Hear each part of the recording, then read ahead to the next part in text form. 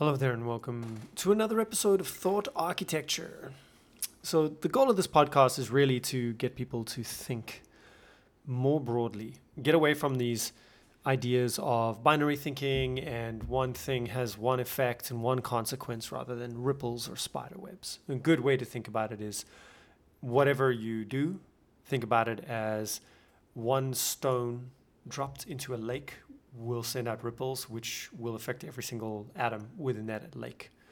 The bigger the stone, the more the effect. And so the point is thinking in systems. Great way to go through things. So today, what I wanted to talk about, the purpose of this particular episode, is going to be the ghosts that haunt us. So a lot of people, they use mental models and things like that as a way to determine, various ways to make decisions, to make the best decisions out there.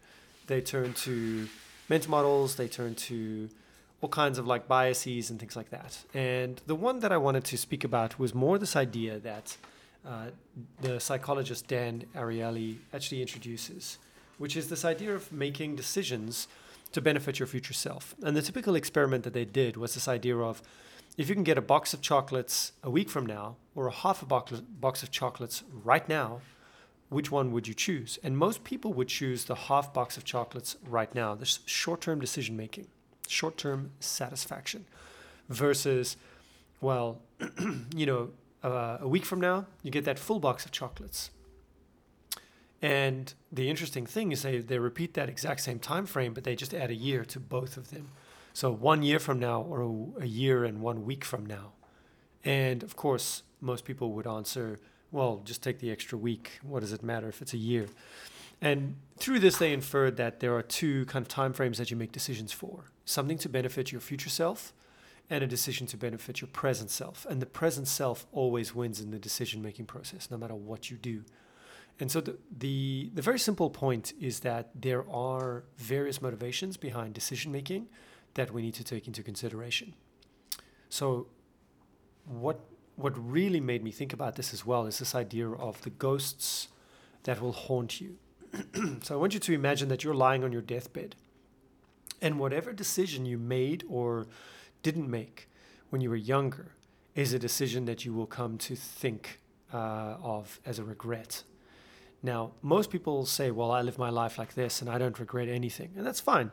But sometimes we regret not necessarily that we made a choice, but maybe that we delayed making that choice for like a year. So it's not necessarily the idea that we're looking at what will you regret the most. It's more the idea of when you're dying and you're going to die, you're looking at the abyss.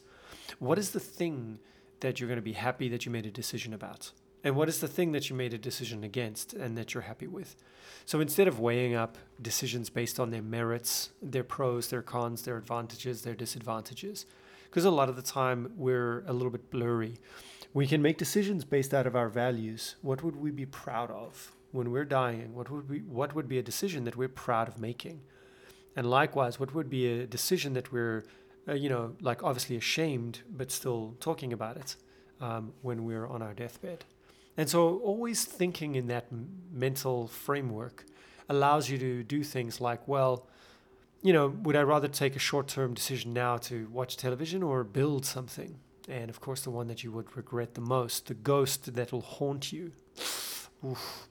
Should have got off my ass and did a little bit more, because when I died, I would have been prouder of myself, so to speak. And so the very simple idea is that the ghost of this decision isn't necessarily just regret, but it's more like dedication to what you want to do with your life and not do with your life. And this is the first part of systems thinking, is recognizing what you want and what you don't want, what is a part and what isn't a part.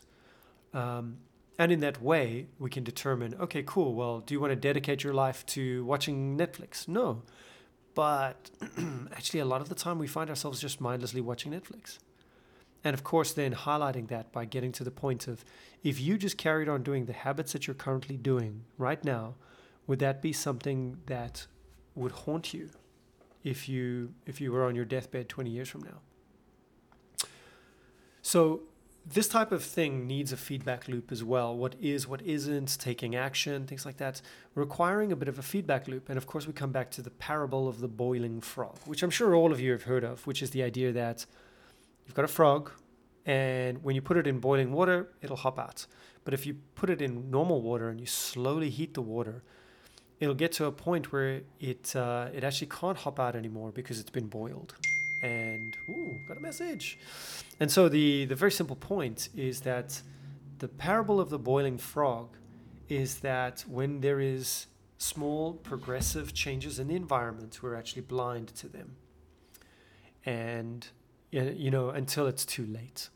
And so this is very similarly talking about, I don't know, changes in government, changes in yourself, your habits as well. A lot of the time we convince ourselves, but being sensitive to changes in the environment can actually help us a lot. And so the parable of the boiling frog is more this idea of teaching yourself to be sensitive to the environment so that you can start to make changes. So if it starts heating up and you can say to yourself, well, I've started doing a lot more of this one action.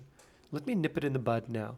Let me benefit my future self, Let me make sure that this ghost doesn't come back to haunt me later. No matter what it is.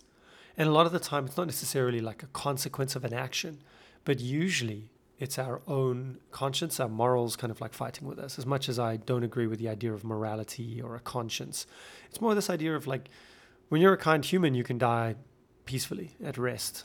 And if you've been, a bit of a bastard to everyone, like it's difficult to find peace with that. And so this is a very selfish way to think about it.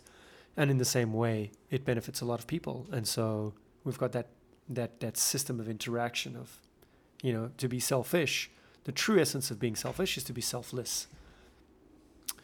And the final part is this idea of your entire human mechanism is wired to get that short-term satisfaction. And the very simple point is don't trust it. Don't trust your lust for something. Oh, I really want a PS6. Great, cool. And that feeling that you have is incredibly strong. And people who go along with emotional reasoning will say, well, clearly, because I feel so strongly about it, it must be true. Like I must really want this thing. But if you look at the entirety of the system, the human being system, it'll do that about everything. And taking that into account, it's not necessarily the strength of your feelings about the PlayStation or whatever it is. Let's say you meet someone in a bar and you're like, oh my gosh, this person's amazing.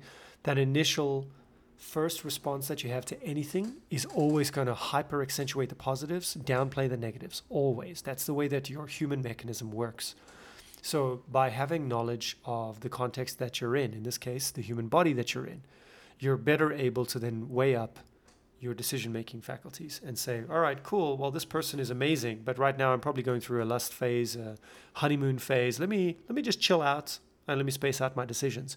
And literally just putting a little bit of time, a little bit of distance between you and that state in making decisions can really, really benefit you. So that short-term satisfaction, we'll just enjoy the short-term and go through the short-term stuff and enjoy it for what it is. Don't try and wish it away and get past that honeymoon phase. No, enjoy the honeymoon phase, but know it's coming to a close. And, be prepared for the next phase as well. And so really it's the idea of systems thinking is about bringing in knowledge of your context, which is important. And to know your context, you have to know what are the mechanisms that govern your context right now, whether that be the human body that you're in, whether it be the government that you're in, and you want to understand how certain decisions have been made or something like that. Understanding the mechanics better and better allows you to understand contexts, and understanding contexts allows you to make better decisions as well. And of course, then understanding that the human machine will always make short-term decisions quite naturally. That short-term, that first order effect, if we want to call it like that, or a short-term thinking is very much what we're orientated towards. So just a little bit of knowledge about, oh, okay, well, my body's going to typically lean towards those things. Well, let me just outweigh them, or let me just give it a bit of space to allow it to do what it needs to do and then move away from it. A nice thing to do is to think about what kind of foods you want to eat. And so most people think about the idea of you know, giving up. Can you imagine giving up fast foods like McDonald's or something like that? You know, any kind of takeaway food is usually got a ton of sugar, a ton of salt added into it so that it tricks your brain into flavor sensations. That type of thing is an incredibly short-term satisfaction loop that creates a form of addiction, basically. And it will take a while for you to detox from that. A couple of days of not eating it, or a couple of weeks, let's say, before your body starts appreciating other foods and your body adapts. And so knowing that adaptability is important before you lose hope in the process. You know, can you imagine getting 3 days in and being so desperate for, you know, I don't know, a bite of a Big Mac, because you don't see an end to that type of suffering. You don't see an end to that type of suck. And so the very simple point is that the more you do these types of actions that take you beyond the short-term satisfaction, the more it actually creates strength of emotional and mental musculature.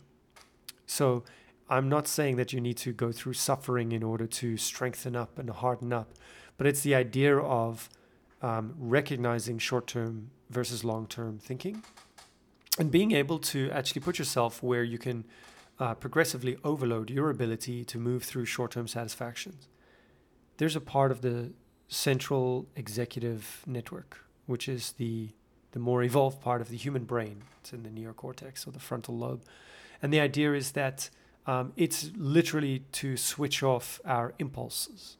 So it's an impulse control muscle. And just flexing that every now and again, no matter what you're doing, even if it's something that's healthy, just turning that off, turning off that need with this impulse control muscle. It means that when you need it, it's going to come into play. And so the idea of like doing something and recognizing that you're a frog in boiling water, that you need to make a decision to get away from a particular activity that you're doing so that when you're dying, you won't be haunted by these particular decisions.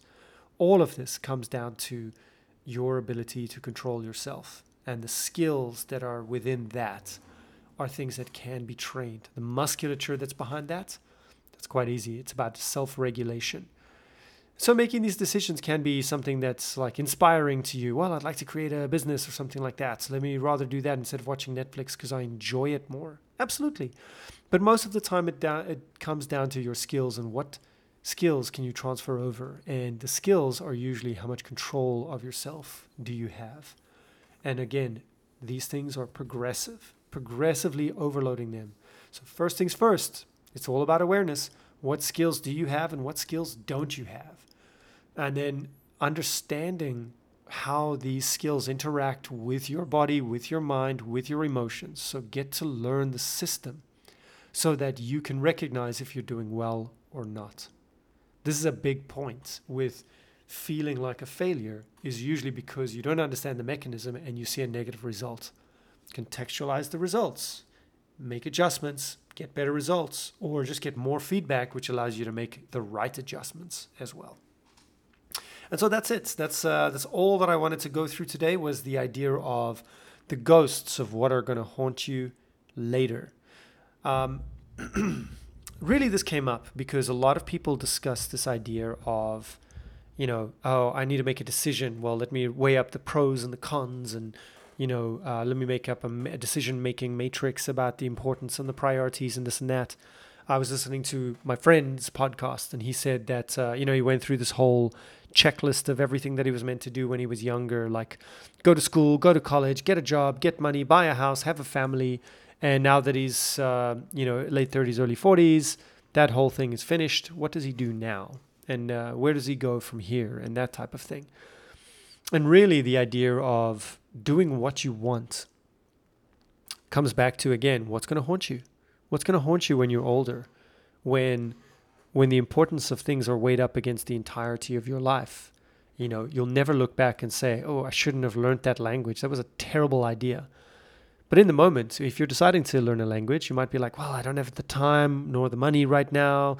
I don't know. I don't have the energy to spend. I should be spending more energy and time on my job because it really needs me.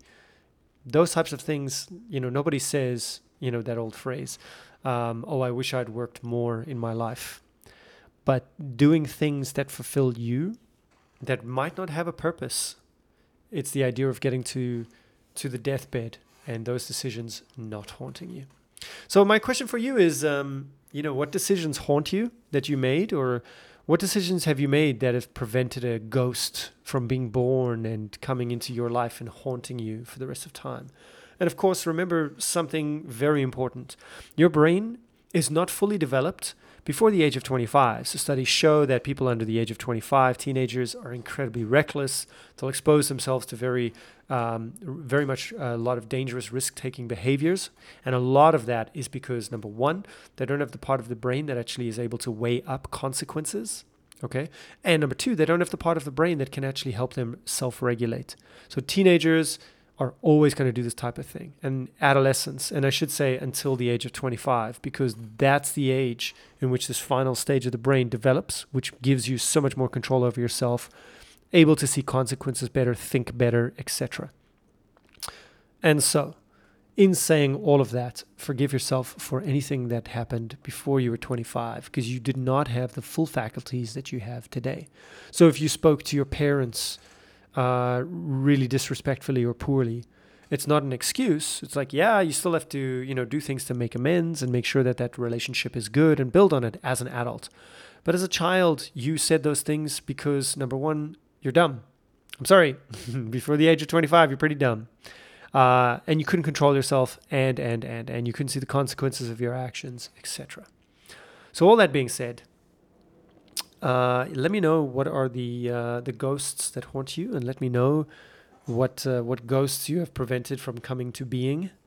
And yes, this has been Justin and Thought Architecture, and it's all about thinking in systems. And I hope you have a wonderful day. Ciao, ciao.